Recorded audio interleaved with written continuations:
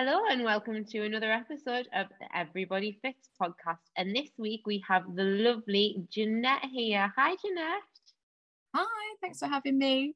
Oh, thanks for coming on. I'm so excited to chat to you. So, for the listeners, do you just want to explain a little bit about who you are and what you do? Yeah, well, I'm the mindset nutritionist. I am a nutritionist, one of those ones that actually has like a human nutrition degree. And I work with people to help their relationship with their food and also their body. But I generally work with people who are in larger bodies or in fat bodies, depending on how you feel comfortable in describing yourself. Mainly because it's very different to be helping somebody in a larger body. And I have a big passion, as we'll probably talk about, in kind of a lot of disordered eating and eating disorders, weight stigma, body image. So yeah, I've got loads of kind of specialization, like specialisms that go alongside that as well. Awesome. So obviously you love doing this, but this is not your initial career. No. So are we allowed to talk about the big life-changing thing that you've just done? Yeah, of course. I've just resigned from teaching. Like, teaching's been my day-to-day kind of pay the bills job for 12 years now. It's been a long time, and I've been in the same school for that same amount of time as well. And yeah, it's very new still. I just literally received the letter from my head teacher today to actually acknowledge that I've resigned and everything. So yeah, I'm jumping from being a teacher, and I've taught food technology, hospitality, nutrition, food and nutrition, basically all the foodie things, and how teaching children how to cook basically, and how to nourish their bodies. I've taught that, but I've also done like loads of nutrition jobs along the side of that, because nutrition's has always been my passion, and food has as well. They kind of go hand in hand, I think, for most people who kind of do nutrition stuff. And yeah, so I've now decided to jump from that into doing my nutrition stuff like full time.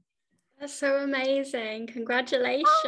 It's exciting. It's very exciting. It's very nerve-wracking, but I need to do it now. It's one of those things where it was just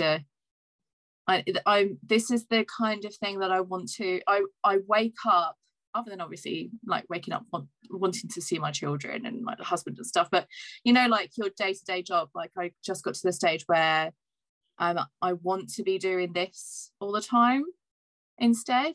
Like, this is where I get my joy.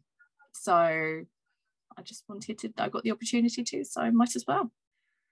It must be such a rewarding job though, what you do, so it's not surprising that that's what you want to do full time. Yeah. So yeah, it is amazing. Like, so what made you suddenly, I know you've been on, well, you still are, technically you're still on maternity leave, so is it just been during maternity leave that you've kind of had this light bulb moment, or has it been bubbling for quite a while? Well, I've kind of, I think it's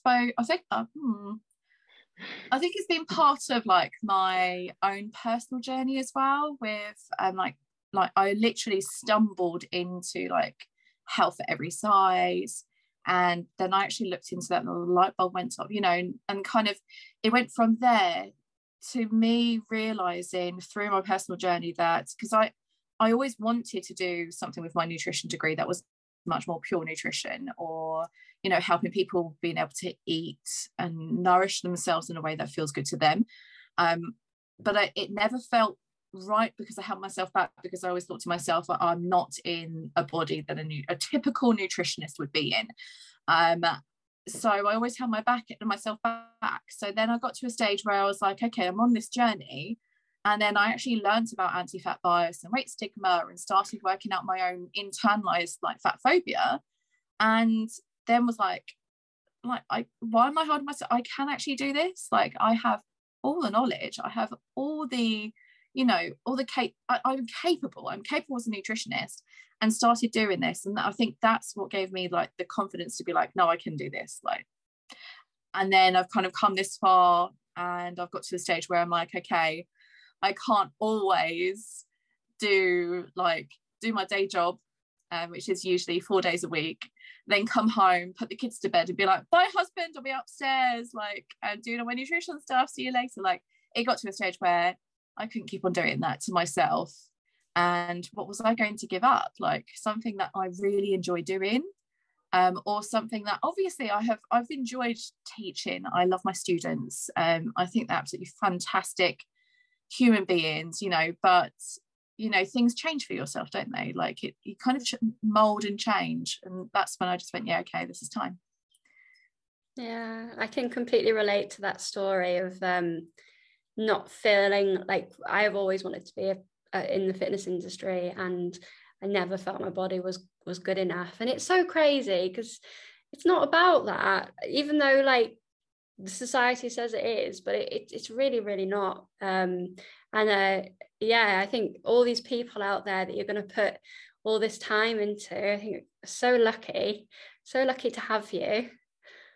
Oh, thank you. And well, yeah, I think we're all in this place where, you know, we're doing the kind of work that really makes a massive change to people's lives. Like, I find that when I work with people with intuitive eating, they don't realize how much it has impacted their whole life. Like, with disordered eating, running into, you know, over exercising, that kind of thing. And as soon as you start kind of looking into those things and really start pulling things apart and questioning things in a way that is challenging but not too challenging, and, you know, really helping those people, then they just, you know, you just get those sudden like, oh my God, I never realized I could have actually lived this kind of life before. And it's really, really amazing, isn't it, to watch? It's really incredible. I mean, I know firsthand, I did your intuitive eating course, and the girls that I've met on that course I still speak to regularly, and we chat about anything from how much the kids are driving us up the wall to, you know, how much of a good or bad day we've had with regards to food and our bodies. And for me, I felt really seen on that course because, as you say, you do mostly work with people in larger bodies and fat bodies. So for me to turn up immediately, I felt I was the odd one out, because looking at me, even the girls said when I talked about my body, I remember one of the girls, I think it was Chelsea, saying, it's so crazy to me that you're sat there saying how in your smaller body you wish you were still in a bigger body sometimes, when I'm sat in a bigger body wishing that I was in a smaller body, because when you look at someone in a smaller body, you automatically assume that everything's fine. Yeah.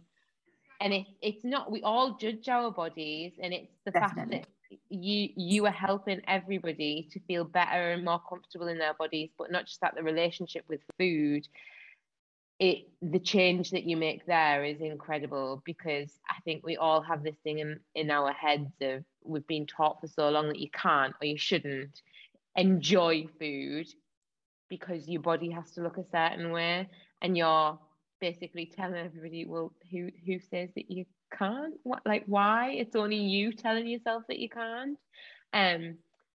But yeah, that course was just incredible. So I know you do a lot more than that. So do you want to talk a little bit about what you actually do as the mindset nutritionist? I mean, I feel like that could go on for hours, because you've got your fingers in so many pies. Oh my God. Yeah, I'm one of those people who really can't stop. So, but I have very I'm very much trying to be mindful about my own mental health and everything I'm doing. I'm trying to say no to some things, but at the moment, so obviously I've got my mindset nutritionist stuff, love and adore it. I haven't been taking on clients and be doing any group coaching at the moment because of being on maternity leave. I haven't wanted to let anyone down, because of, you know, babies and stuff like that. So I've been kind of waiting for a time when the baby's actually in bed and that kind of thing. But usually I have my own private clinic. I have my group coaching. I have like courses in my mind that I want to do when I have some more time. I really want to do some training with professionals. I want to do some weight stigma training. I want to do some training for like therapists, or basically anyone who wants to listen to me talk about how to, you know, help people in large or in fat bodies, you know, without feeling like without unintentionally like stigmatizing or oppressing or marginalizing someone, because I really do feel that some people obviously aren't doing things intentionally, but it's actually trying to draw out and let them and help them understand like what are they doing that is the unintentional stuff, to be able to help their clients, and you know, just try and make a better place for, you know, fat people to kind of exist in. And then leading on from that, I work with Body Happy Org with Molly Forbes. And Body Happy Org is an organisation trying to reduce weight stigma and help body image in children through working in schools, which is absolutely amazing. Obviously, you do that with Amy.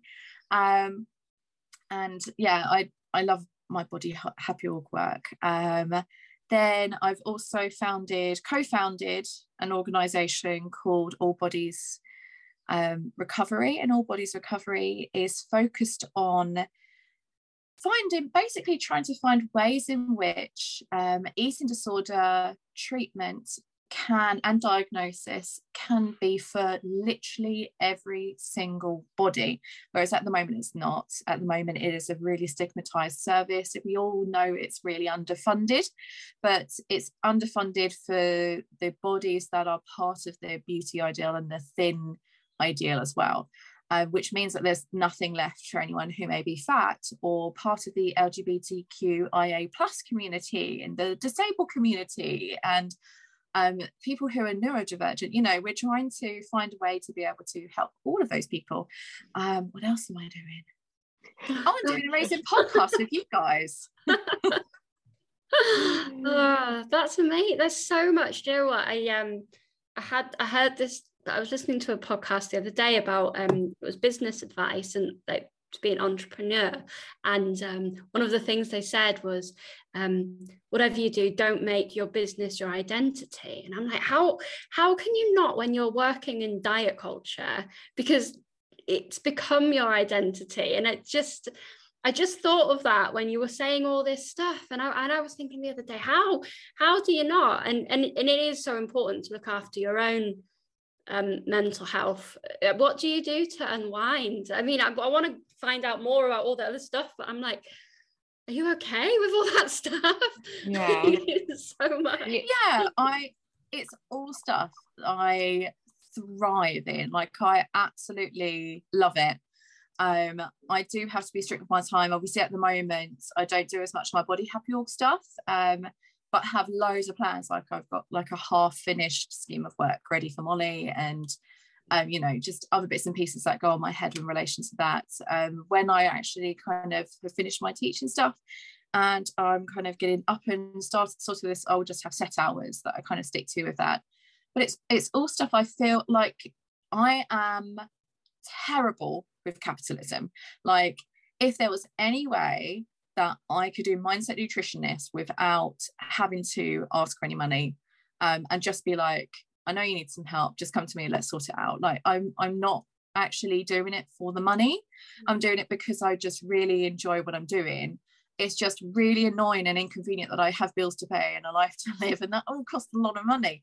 So for me, with doing like my mindset nutritionist work, it's all because with the business stuff going on in my head, I'm always trying to be as ethical as I can with my business, and that's kind of developing and developed as I've gone along, and talking about, you know, sliding scales. Do I do sliding scales, and do I allow some slots just to be free? You know, there are loads of different business models that I could take up, but whilst I was working that out, I wanted to do something else that is giving to the community.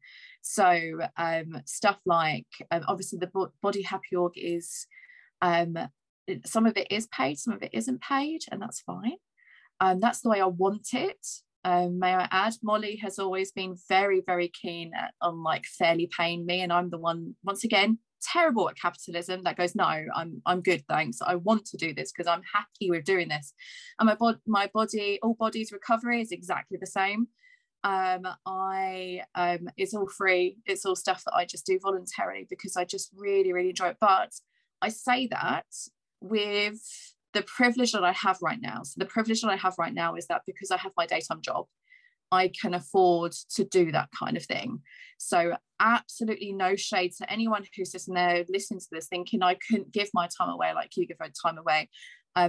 I get that. I'm going to be in the position, unfortunately and fortunately at the same time, when I'm not a teacher, where I am actually going to have to be much more like, actually I need to be earning from these kinds of things. So all bodies recovery will always be a CIC, a community interest company. So me and Emma are going to be running it not like a charity. We're going to be running it as in we'll pay ourselves like a fair wage, but the rest of that profit will go straight back into the organisation. So, you know, there's loads of kind of business models and business stuff that goes in my head constantly, you know, with that kind of thing. But that's where I'm at with it. I'm kind of like, at the moment, this is just stuff that I love, gives me respite from children.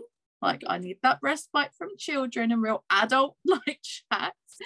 So it's given me a lot more than money at the moment. So yeah, loads to talk about that kind of thing though, isn't there? Yeah. Well, I was thinking, how on earth do you do all of that and parent? Like that's just, yeah, that's incredible.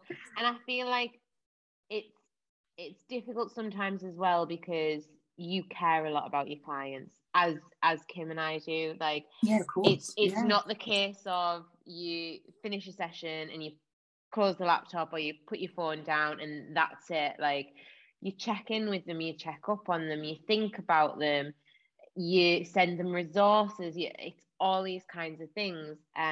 Because when you do work in this kind of space, I think you're quite an empathetic person, so it's hard to switch off, and your job does become your identity, but not necessarily, like, not in a bad way. I don't think it's a bad thing. How do you find the diet talk when you're around people? Because of it, as soon as someone finds out you're a nutritionist, just as soon as someone finds out I'm a PT, they'll start talking straight away. Oh, I've been so bad, I've been so good. Like, it's automatically they feel the need to talk about their body or to talk about the diet so do you find that when you're around family, for anything like that, that becomes a conversation and becomes an issue, and rather than talking about all these amazing things that you're doing and achieving, it's then talking about bodies and diets in a bit of a negative way? Or how do you find that? Yeah, I think at first I found it really hard to navigate. It was really hard to kind of celebrate anything that I was doing in kind of like the anti-diet space, because people didn't necessarily like get it or understand it. So I realized that I was really shying away from talking about it. I would just talk about like school, teach, you know, that's really easy stuff to talk about. Anyone can relate to a school situation or a school conversation because most of us have been to school and, you know, we have those experiences. So I kind of always felt very easy to kind of flip that side. It's only actually in the past, like maybe like year and a half, that I've been really kind of true to what I do and what I really love, and actually really like talk about it with people. And it's been really well received by most people. Really interestingly, not as well received by my family, but they're trying. Like, I would say that they're trying in their own way. But yeah, my friends, you know, they're really kind of respectful, and they'll kind of ask me without even really realizing. They kind of give me consent. One of my friends will say, is it okay to talk about kind of weight loss and diets and stuff? And I'd be like, yeah, that's fine. They know that I'm not going to contribute to any of those conversations, other than if they ask my opinion about something, then I will obviously give my opinion about something, and they know my opinion on things. But I also understand that my friends, there's a few of my friends who are in diet culture. It takes a lot, doesn't it, to get yourself out of diet culture when you've even decided that it's the wrong place for you. But when you're actually right in the middle of diet culture and really stuck in there, I have so much compassion for people who are in that place.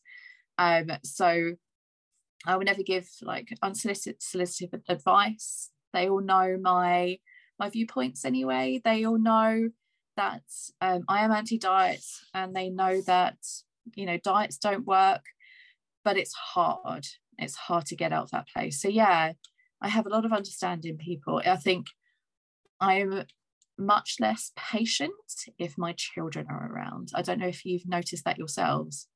Yeah. Mm-hmm. Yeah. I can't, if someone I know who's around me who's talking about that kind of thing, or saying something that's really, really, really kind of anti-fat, I will follow that up with something quite firmly to be like, well, actually, because I don't want my children to be taking that kind of stuff on board. Thank you very much. Yeah, I want to protect them. My little boy's 11, and he has got very strong views, and he hears everything I say, and he gets outraged now. Like, I don't even need to say anything. He's like, no, that's not right. There's a Slimming World poster outside they do a Slimming World meeting at his school, and there's this big old banner on the school gates. He's like, Mummy, I want to rip it down. I'm like, no. It's not, it's not a helpful thing, but and I try and explain to him, so he gets like hugely outraged because he's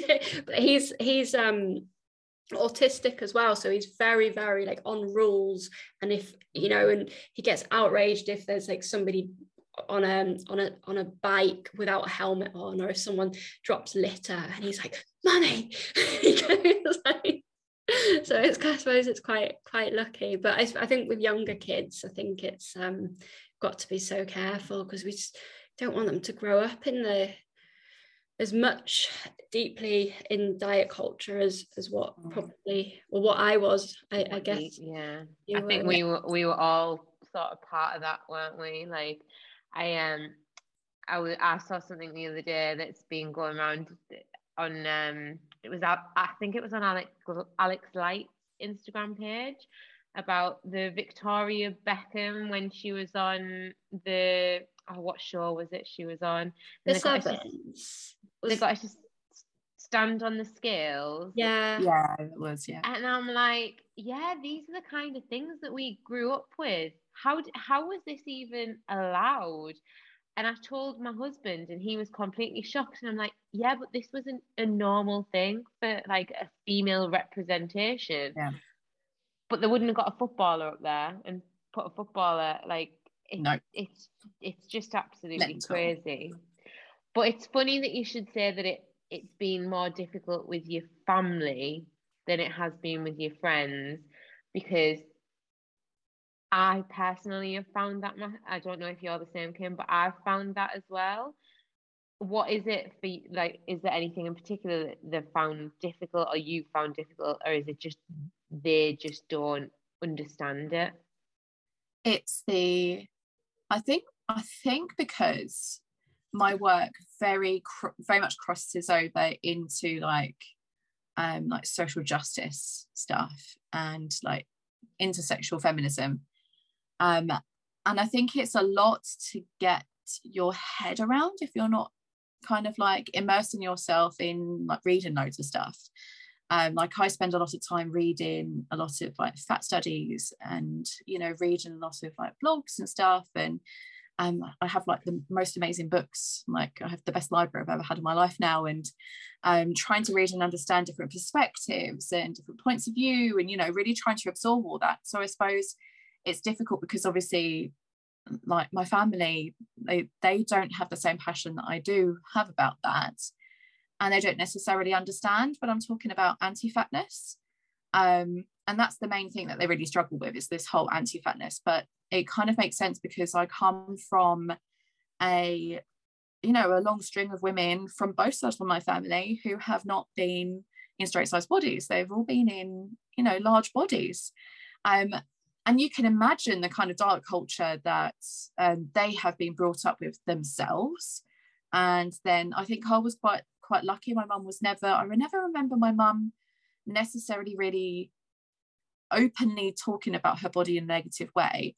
It wasn't until I was a teenager, and I think I internalized that from other people oddly talking about my family and the size of my family, which is kind of like, I suppose, quite a different way of kind of thinking of things. But yeah, I think it's from that side of things that it's more they don't understand the anti-fatness stuff. They're very much like, but fat is bad. And I'm like, no, fat is neutral. How do you know if fat is bad? Who has told you fat is bad? And I don't necessarily like the conversation because it's an uncomfortable conversation. So it's usually like switched or something, other than like one of my members of the family who has actually been really kind of like trying to take it on board recently. But yeah, we'll see with that. That's been quite nice. It's nice when someone starts making an effort to kind of understand what your passions lie, isn't it? Yeah, 100%. Yeah, I had a conversation with my dad the other week, and he said to me, I don't think your career is good for you. And I said, why not? And he said, well, I just don't think it's good for you because you've had all of this background, and because you've had this eating disorder, and because you're so tired. I was like, the fact that I have come from where I've come from is exactly why my career is right for me, because I can resonate with so many people. But also I have a 10-month-old child. Yes, I'm tired. Like, of course I'm tired. I've got a 10-month-old child. I start work at 6 a.m. I finish at like whatever time at night. And he point blank cannot understand why someone who has been in a bigger body and is now in a smaller body and has struggled with their weight and has struggled with their food and just can't understand why they would want to surround themselves by that. And that is exactly why I want to do it, because I think knowing the struggles helps you to help other people more. Whereas if someone's sitting there from a point of they've never struggled with their body image, they've never struggled with their weight, and it's very easy to sit there and tell somebody, just tell them rather than understand them. So I do think from that perspective, that is why it is sometimes hard for our families to understand where we're coming from, because they've never been in it. And if you're not in it, it is really difficult. Yeah, and it probably comes from love, and they're just trying to protect you as well. And because they don't understand it, that's maybe perhaps why it's a little bit harder for family members than it is friends, because they've got that other level of connection possibly that friends don't have. My parents have been amazing about it. My sister's still quite, she's always been very supportive. She's quite a bit younger than me, sort of early to mid 20s, and still in diet culture a little bit. And I'm like, keep sending her loads of stuff, and I'm like, I'm desperate for you to read. I literally sent her a message the other day, and I'm desperate for you to listen to this, listen to it. It's going to make you feel so much better. And she's a psychologist, and so I've sent her the intuitive eating book and everything, and just from the psychology point of view, I think she found it fascinating. But yeah, I think it just comes from more of a place of love, when family members maybe aren't as understanding, possibly, maybe. So how did you you started this journey a really long time ago, and you describe yourself as being fat positive, and you talk about body neutrality, and you yourself are living in a fat body. How did you go from that self-criticism to that acceptance? Like, was it more of a gradual thing, or was there a moment where it was just like, that's enough? definitely gradual. Like, I would say that we're on a journey with our bodies like the whole of our lives. So I think people jump into working on their relationship with their bodies, and also they firstly think of their relationship with food, because obviously we've focused on food in diet culture for so long, and we've made that our focus, and also therefore our bodies our focus, because we think that whatever we eat means like whatever we look, and the two are interlinked so strong. And then we kind of go, oh yeah, I've got my certificate, like Slimming World. I remember being able to go and get my certificates. I always thought to myself, I'll get that pin, that pin that you get when you are at your target weight, and oh, that'll be me forever, I'll be done, like excellent, and I'll have all my certificates, I'll be really proud of it and stuff. Obviously with intuitive eating, there's no certificates, there's no kind of like end goal, there's no end game. And then tying that in with your body journey as well, there's no, oh, I am going to weigh X amount anymore. All of those things have been removed. So it's very much this kind of, I suppose for me, it was that switch from this whole, what's the word? Really kind of targeted, kind of focused, goal related stuff. Like, they say short and sharp goals, try and lose X amount every single week to be able to get your goals and stuff, rather than looking at things like that and focusing obviously on your weight. It's shifting that focus away from your weight, which is so difficult in today's society. We're constantly told and reminded about our weight. I could talk about that for hours and hours and hours. It's kind of that shift from looking at it in that way and looking at it in those short and sharp goals into thinking about it in your life purpose. And I think your body journey comes part of your life purpose, and you start it starts being more automatic, to be more reflective and to be more intuitive, not only in what you're eating and how you're feeling, and trying to notice different things and how they've made you feel, and working with that and working with your body through your life.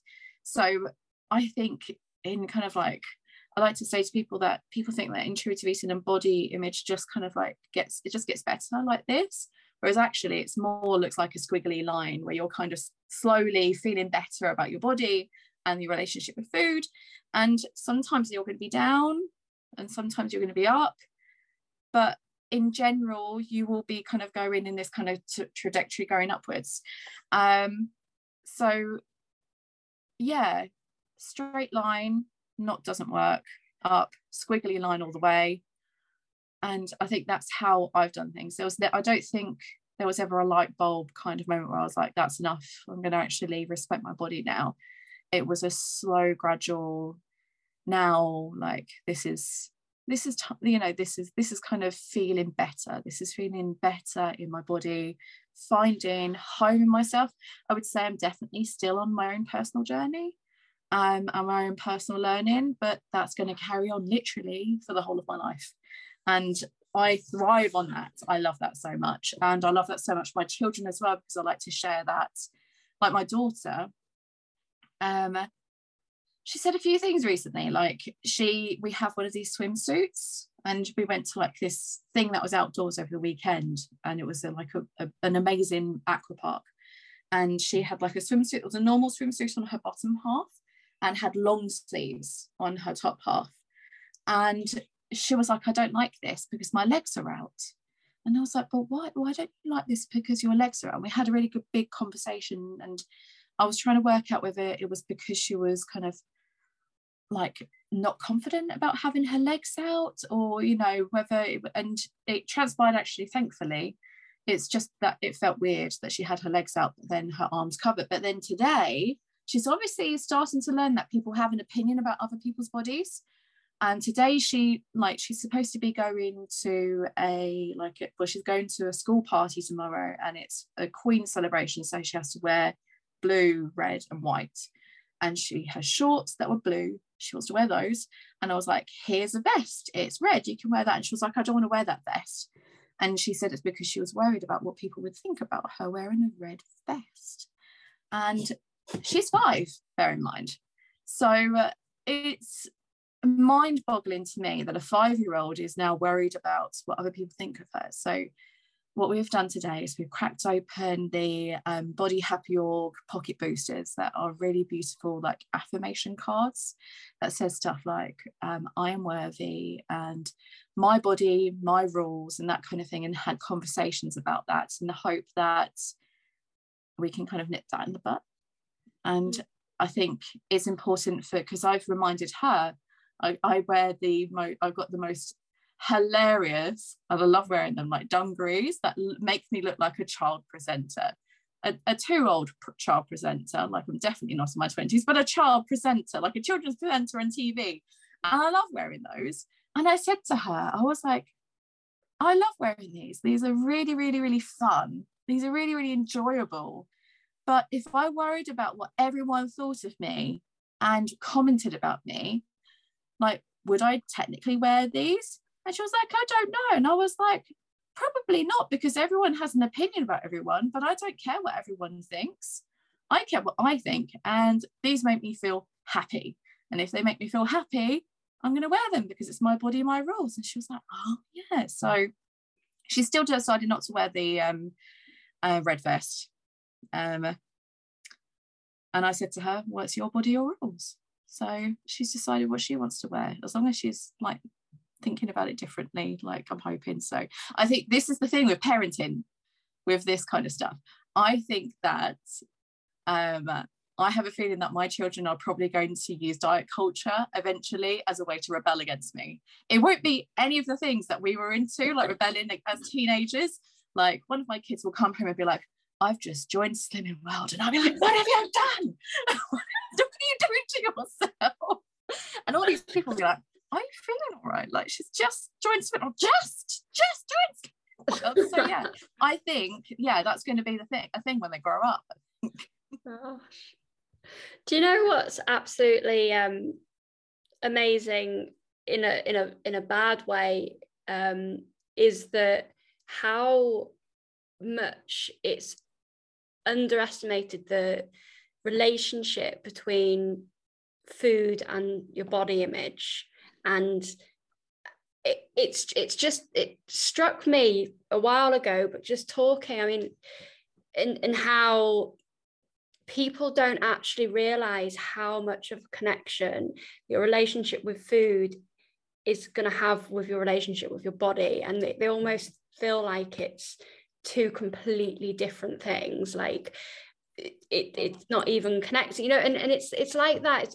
That's the diet industry, really, isn't it, as a whole, and the fitness industry, really.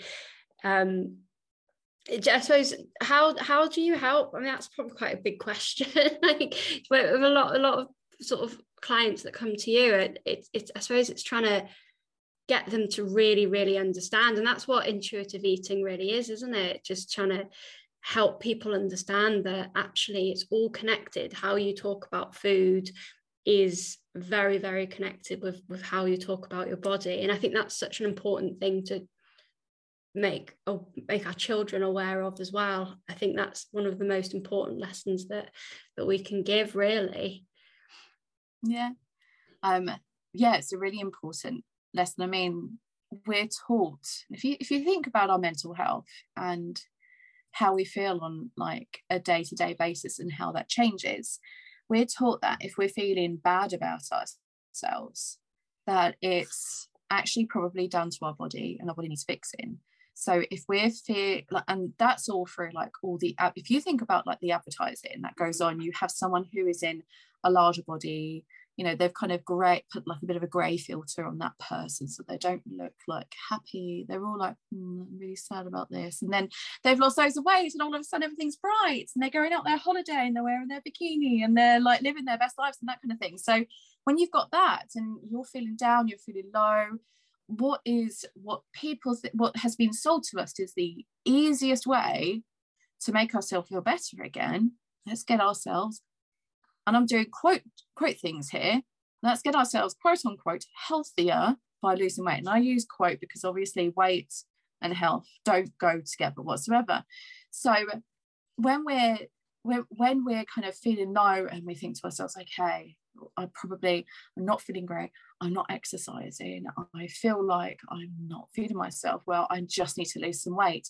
Whereas actually what we should be thinking of is, I'm not feeling great today, how can I make myself feel better right now? And I really do think that some of this is down to a lack of like a real education in how we can deal with our mental health. We know that disordered eating, we know that eating disorders can, they're not just eating disorders where people think it's just people just have decided that they're going to just eat little, or they're going to throw food up, they kind of put people in these boxes and stuff. It's a big mental health condition. It's a mental health condition that is like eating disorders are our biggest mental health killer. And we need to be reframing the way that these things are kind of told in our heads, because we think that then food equals body equals us feeling better and quote unquote healthier. Whereas actually, if we took that moment to go, okay, we're not feeling great, I'm not going to look at myself in the mirror today because I know that's not going to feel good about my body. I'm going to try, if I can, to do something that brings me the smallest amount, not even of joy, that smallest amount of maybe a little bit of pleasure, a tiny bit of happiness, or just a bit of neutrality where you just don't feel rubbish about something. Even if that means that just getting up and just brushing your teeth is just enough, then that's okay. And that's okay to be like that. And that's okay for the day, and to accept that. Whereas society tells you that just brushing your teeth isn't enough. Why haven't you jumped in the shower and used that expensive hair shampoo and that conditioner? Because that expensive hair shampoo and conditioner is going to make you feel so much. There's so many messages there. And then you have all of like the fitness messages that says it's okay, we can cure your depression by just coming to the gym, and work it out. We're going to Amy's like, what? Hit a nerve there. yeah that's the kind of, it's used as this, like, our bodies and the way that we eat and the way that we move has been commoditized, and it's very easy to do that. And it's very easy in the society that has been built around us to do that, to make money off that. That's why as soon as you've had a baby, you have all of these PTs that pop up in your sponsors posts telling you that your body isn't enough right now because you just popped up a baby, you probably put on loads of weight, and that person that's reading this is probably feeling really bad about themselves, but they are capitalizing on you feeling rubbish about yourself because of society making you feel rubbish about yourself because you just popped out a baby. It's like, no, actually we should just be giving ourselves some compassion at that stage, and probably actually nourishing ourselves really well rather than limiting the amount of nutrition that we're putting in our body, because we've got a whole other life to look after. So yeah loads. Yeah, I have a question, and I don't know if it's something that you can answer, because I have a feeling it is to do with grey area when it comes to eating disorders and disordered eating. And is there specific, we talked about the work that you do with eating disorders and people in larger bodies. Is there specific criteria that people you have to tick all the boxes, and so that means that you've got an eating disorder? Is it such a grey area? I mean, how do people get diagnosed? When you suspect that you have an eating disorder, you usually go to a GP. Obviously the GP is someone who can kind of diagnose, but probably doesn't know enough about eating disorders. Eating disorders are hugely complex, like massively complex. You can have someone who is basically presenting with bulimia, but actually it leans more towards binge eating disorder. But you can also have someone who's experiencing the two at the same time. Like, it's really, really complex. They bet the best people to try and get some kind of diagnosis is going to be a psychologist. But with the NHS as it is right now, it is so hard. Like, it's really hard to try and get like proper diagnosis. But I don't set that in a way to kind of put people off. Like, if you are sitting there and you listen to anything, and you're someone who literally cannot stop thinking about food, and you are fearful about that relationship with food that you have, and you feel as if it is really taking over your life, I would implore you to please go and see your GP. Please go and speak to a doctor about that and about your feelings, because there are charities that will be able to help you, and point you in the right direction. If you don't fit into a certain box, then you may have disordered eating as well. So disordered eating is kind of like this even more grey area where you probably have like some purging behaviours. You may have like classic disordered eating would be someone like who may do like intermittent fasting, and keto. Those are all kind of really disordered behaviours.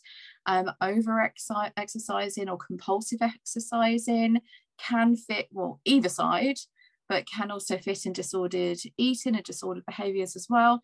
So it is really nuanced. Like it's a huge area, massively grey. It's not my area of expertise, because being a nutritionist, I'm not allowed to diagnose anyone, but that's what I know about it, through the work that I've been doing with All Bodies recovery. And it is really frustrating, because you just look at all the statistics of the massive rise in children and adults who are developing disordered eating and eating disorders is huge right now. They're not putting any funding into things. And not only are they not putting like funding into things, we also have like trainings like for therapists that are completely inappropriate. And we end up with a load of people who are not being treated in the way that they should be treated, no matter what body they're in. You know, there are a lot of people out there that are really being failed right now. So if you are someone who needs help, please reach out to one of these charities. If you're someone from a marginalised group, you can always reach out to All Bodies Recovery, because we do have a very small amount of money, but we have a pot of money that's available to help people with their treatments. Yeah, and we'll pop that in the show notes as well. Links and stuff. Yeah, we'll put the links to every single thing that you're working on. I do think one of the issues with diagnosis for eating disorder, from my perspective, is there is very little representation of anything outside bulimia, anorexia. These are, if you've got an eating disorder, this is what it is, and that's represented on television and in films. But if it doesn't look like that, someone could be suffering from an eating disorder but just not recognizing it, because I'm not sticking my fingers down my throat, or I am not stopping myself from eating anything. But that's not all eating disorders are. And I think the problem as well with disordered eating is it's still not recognized medically, even though medically they know that disordered eating is a thing. It's not actually recognized in any medical journal, so it can't be given an official, I say air quotations, official diagnosis. But it is one of the most common eating disorders, disordered eating, and it tends to be very prevalent in fitness professionals and promoted by fitness professionals, like macro counting, like keto, like intermittent fasting, like it. And it's just it's a self-perpetuating cycle as well. And of course it's becoming more prevalent. All of these things are becoming more prevalent in children, I think, particularly since lockdown, because eating disorders are generally linked to control. And for 2 years, we've had no control over our own lives. So it's one way that people have been able to, and we were drilled with that message of get healthy during lockdown, or coming out of lockdown, it was all about health. And once again, weight and health not linked. So it a lot is a of very tricky one. I think I was going to say there's a lot of emphasis on weight and COVID, and there was a lot of especially Boris talking about if you are quote unquote overweight, you have more likelihood of getting COVID, but then also becoming very, very, very ill when you have COVID as well. So there was that scare on top of the whole quote unquote obesity epidemic, which adds to it as well. Just yeah. And it's just, I mean, the first person that came out with like the data that if you lost X amount of weight with COVID, it was quite early on, that was linked to literally no science. Like that first person who was like, actually, if you lost X amount of pounds, then you'd actually be a lower risk of developing COVID.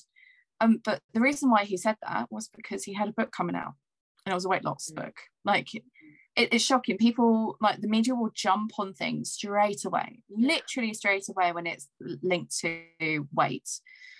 They love a discussion about weight. They love to stigmatize, they love to marginalize and oppress people because everyone has an opinion about weight. And that's not a good thing, because, I mean, generally people should keep their opinions to themselves, but as soon as they put their opinions onto like a keyboard, they just kind of free run with their thoughts.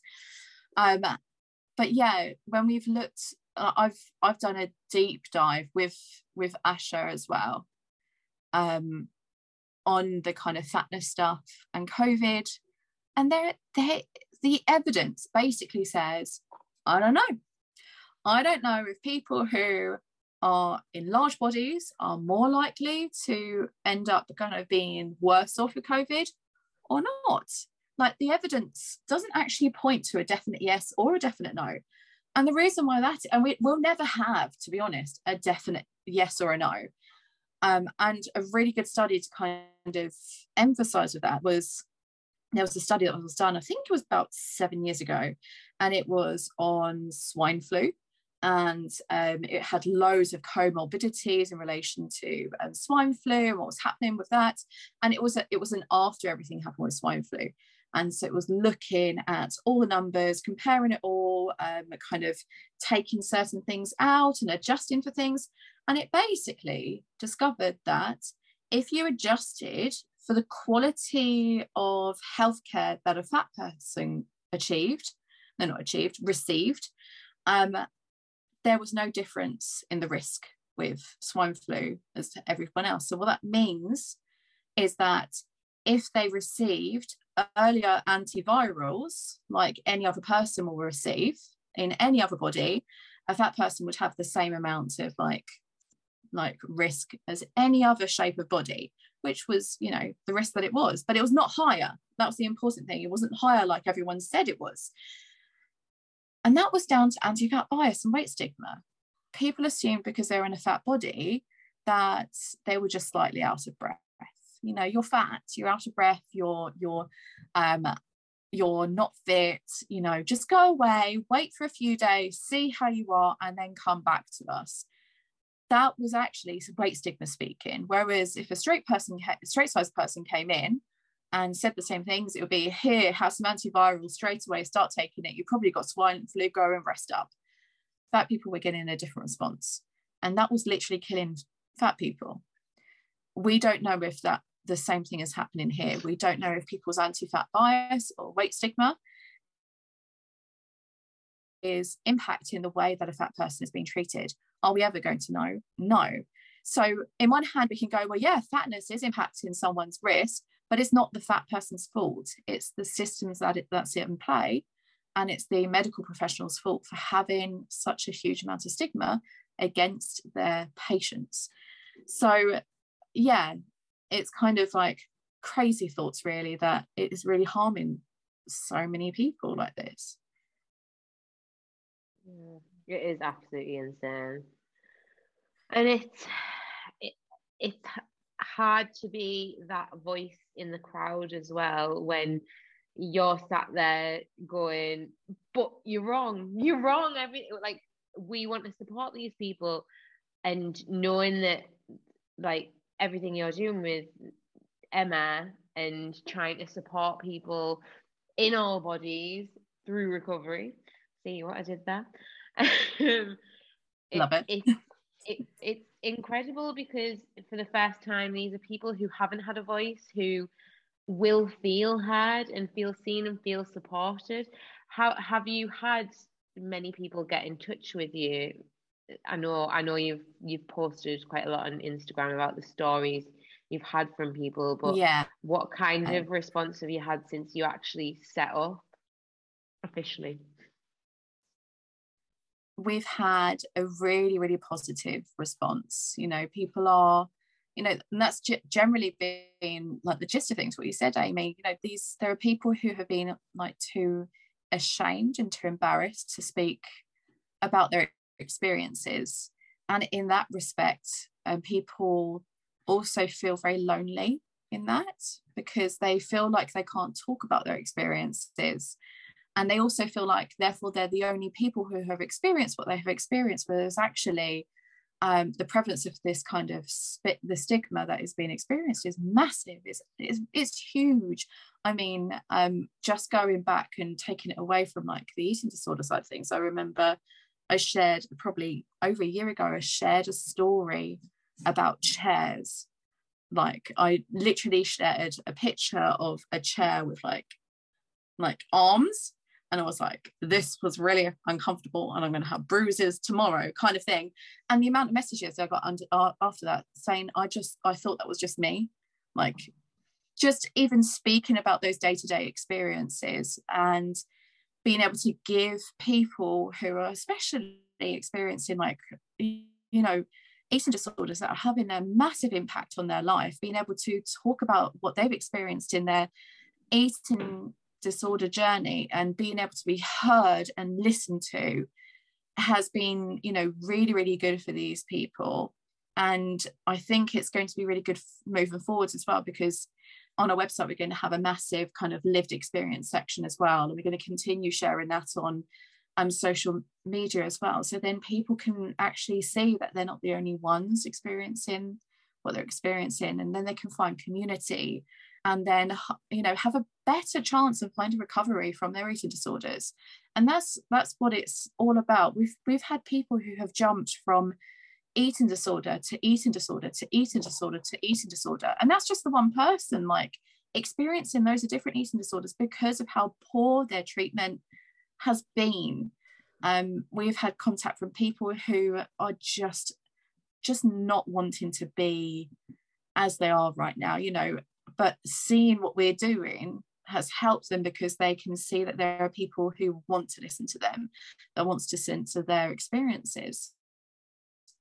And we don't, it's almost kind of crazy that we don't have that. I mean, there's a massive, amazing project called Project Heal in America, and I think they've just had their 20-year anniversary. And Project Heal is basically very similar to what me and Emma are aiming to do, which is trying to make eating disorder treatment and services be available and accessible to literally every single body, and making sure it is trauma informed, and making sure that it is a safe space for people in every single marginalized body, you know, trying to make this, because one of the things that we've seen in the communities that exist so far in the eating disorder communities is very, and that's a nicer way to say this, it's not very modern. Yeah, we'll stick with that. It's not very modern. It's very, I will treat the person who is in front of me, which is great, but it's very much erasing the person's identity. It's not going, I want to understand what this, I mean, I'm never going to understand someone who comes from the LGBTQIA plus community, because I'm not part of that community. I'm not going to understand what, you know, how they've been oppressed and marginalized in their experiences they have on a day-to-day basis. I have a lot of privilege and not be able to experience those kinds of things, but I still need to be aware of those kinds of things within my work, just in case someone resonates with me, to be able to, you know, they've chosen me to work with them. I need to be able to work in a place that is committed to being inclusive to someone in that marginalized body. And at the moment, that's not happening. It's very much all bodies matter without trying to do the all bodies part. Is like, yeah, if that makes sense. Yeah, 100%. It's a lot of work. There's a lot of work to be done, basically. Replace the all with thin. Thin bodies matter, and that, like, that's kind of what it is, isn't it? It's basically, yeah. And I do feel like, because we've had with all bodies recovery, we have had a huge resistance from the eating disorder community. And I do understand it, because they're very much going, but how about us? And most of the people who are going, how about us? They're straight size people. And I really have a lot of compassion for that, because obviously there's not much money going around at the moment. There's not much funding. Like, there, you know, this is why there are so many charities for eating disorder treatment at the moment. And they're almost kind of going, their response is almost like, but if you're advocating for all of these other people, how are people like me going to be able to receive treatment? And it's like, well, yeah, you guys also deserve all the treatment in the world. Like, we're not trying to take from you, we're trying to become more, you know, equitable and accessible for other people as well. But we need to be able, we can't just center the same voices all the time. We need to be able to center other voices, so then everyone can have a much better pot of money. Like, that's what we need to be doing. But yeah, we've decided that we're going to, rather than burn down the table that exists, we're going to build our own one. Like it. Maybe not necessarily burn it down, like I'd sit on that table and break it, and that's fine. But we're not going to do that. We're going to leave their table intact, but we're going to create our own space. And that's what is needed right now, because at the moment we don't have an eating disorder service that is truly inclusive. Yeah. And I think, again, I totally do understand why straight size people are saying, what about us? But Definitely. They don't understand what it's like to be, well, not to be included. Like, it's not fair for them to have every space. Like, everybody doesn't need to be in every space. Everybody needs to be heard, but it doesn't necessarily mean that they need to be heard everywhere. It just means that you need somebody to hear you and somebody to be in your corner. And I think that's what people don't get. If they've basically not been ignored before, they don't understand why they're, not that they're being ignored, but they don't understand why they're being ignored now. So yeah, it's a difficult one, and you've just taken a bit of a challenge on, really, haven't you, Jeanette? Just a little bit. Just a tiny bit. I'm curious, generally when, for example, say a person that has an eating disorder and they happen to be in a larger body, generally what's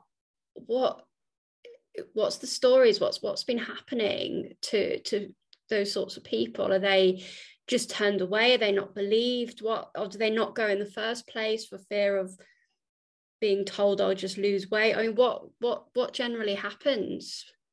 All of the above, pretty much. We have some stories where people have been helped. It varies. This is why I say always, you know, go to your doctor. You don't know what your doctor's going to be like. Hopefully you're going to have a good doctor that will be fine and will get you the help and help you as much as they can do. But in some instances, you know, we've had people who have been given Slimming World or Weight Watchers, like 12 weeks, here's 12 weeks, have that.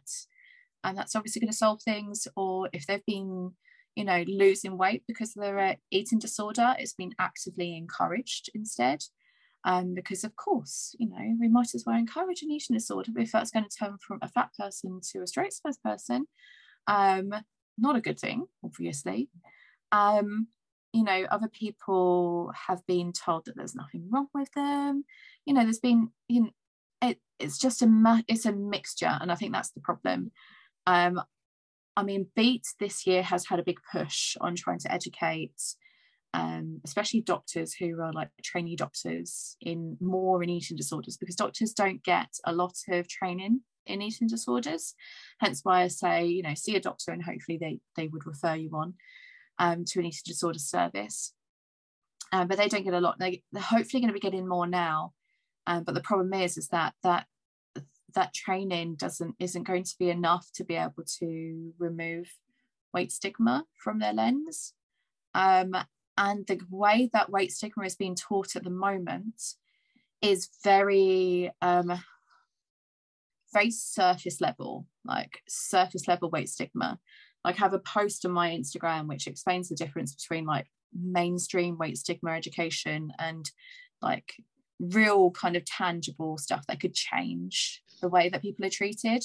And like mainstream surface level weight stigma is be kind to people in fat bodies, be nice to them, have compassion. It's not their fault that they're fat, but do everything that you can to make sure that they're not fat. Like, that's literally the extent of the weight stigma, like surface level training that exists right now.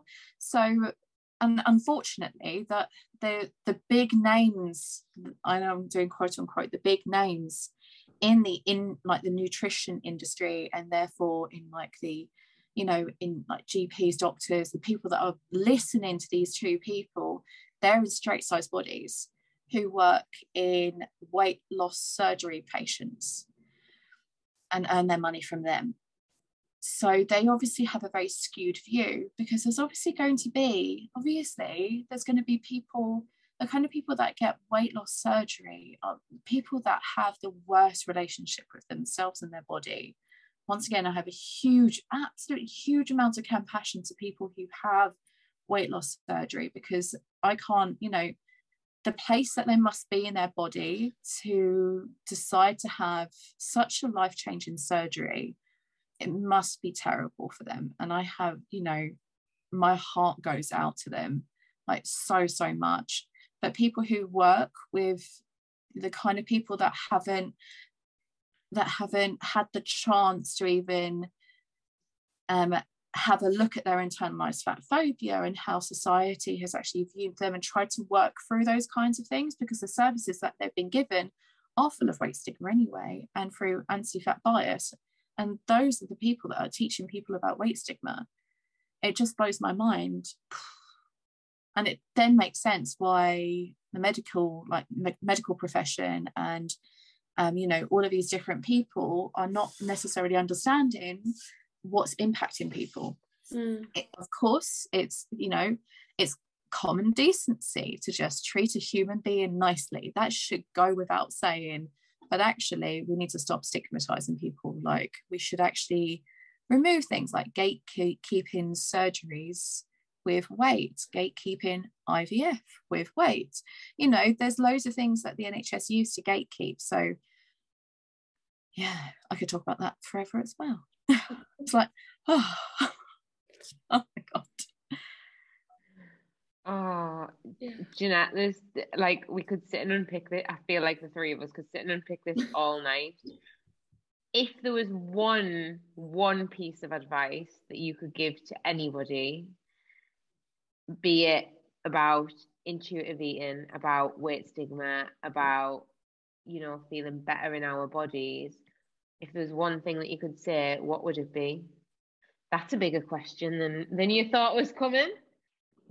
I'm very good at that. I'm a talker about everything rather than whittling it down to one thing. Okay. I'll give you 2 minutes rather than 20. It's gonna be a bit of a boring listen for everyone whilst I'm like, I would say, who says that you need to live your life hating your body and disliking your body the way that you are right now? You don't have to do that. And there are ways and means to stop doing that. You are important, you are worthy, and you are much more than your body. Yeah. Okay. That was Yeah. pretty, that was pretty incredible. I think that's beautiful. Yeah.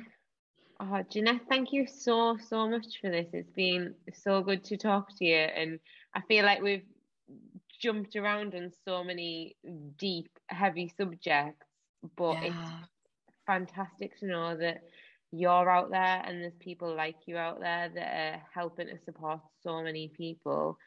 And like we said, we will put the links in the show notes to all of your pages. Just thank you. Whether that's because someone needs help with intuitive eating or with weight stigma, with eating disorders, with wanting to know more about body happy org and confidence in young children, and just anything body related, because you can help with it all, really, can't you? I can try my hardest. Oh, thank you so much, and I really thank hope you you've very much enjoyed for having chatting. me. It's been lovely having a chat with you both.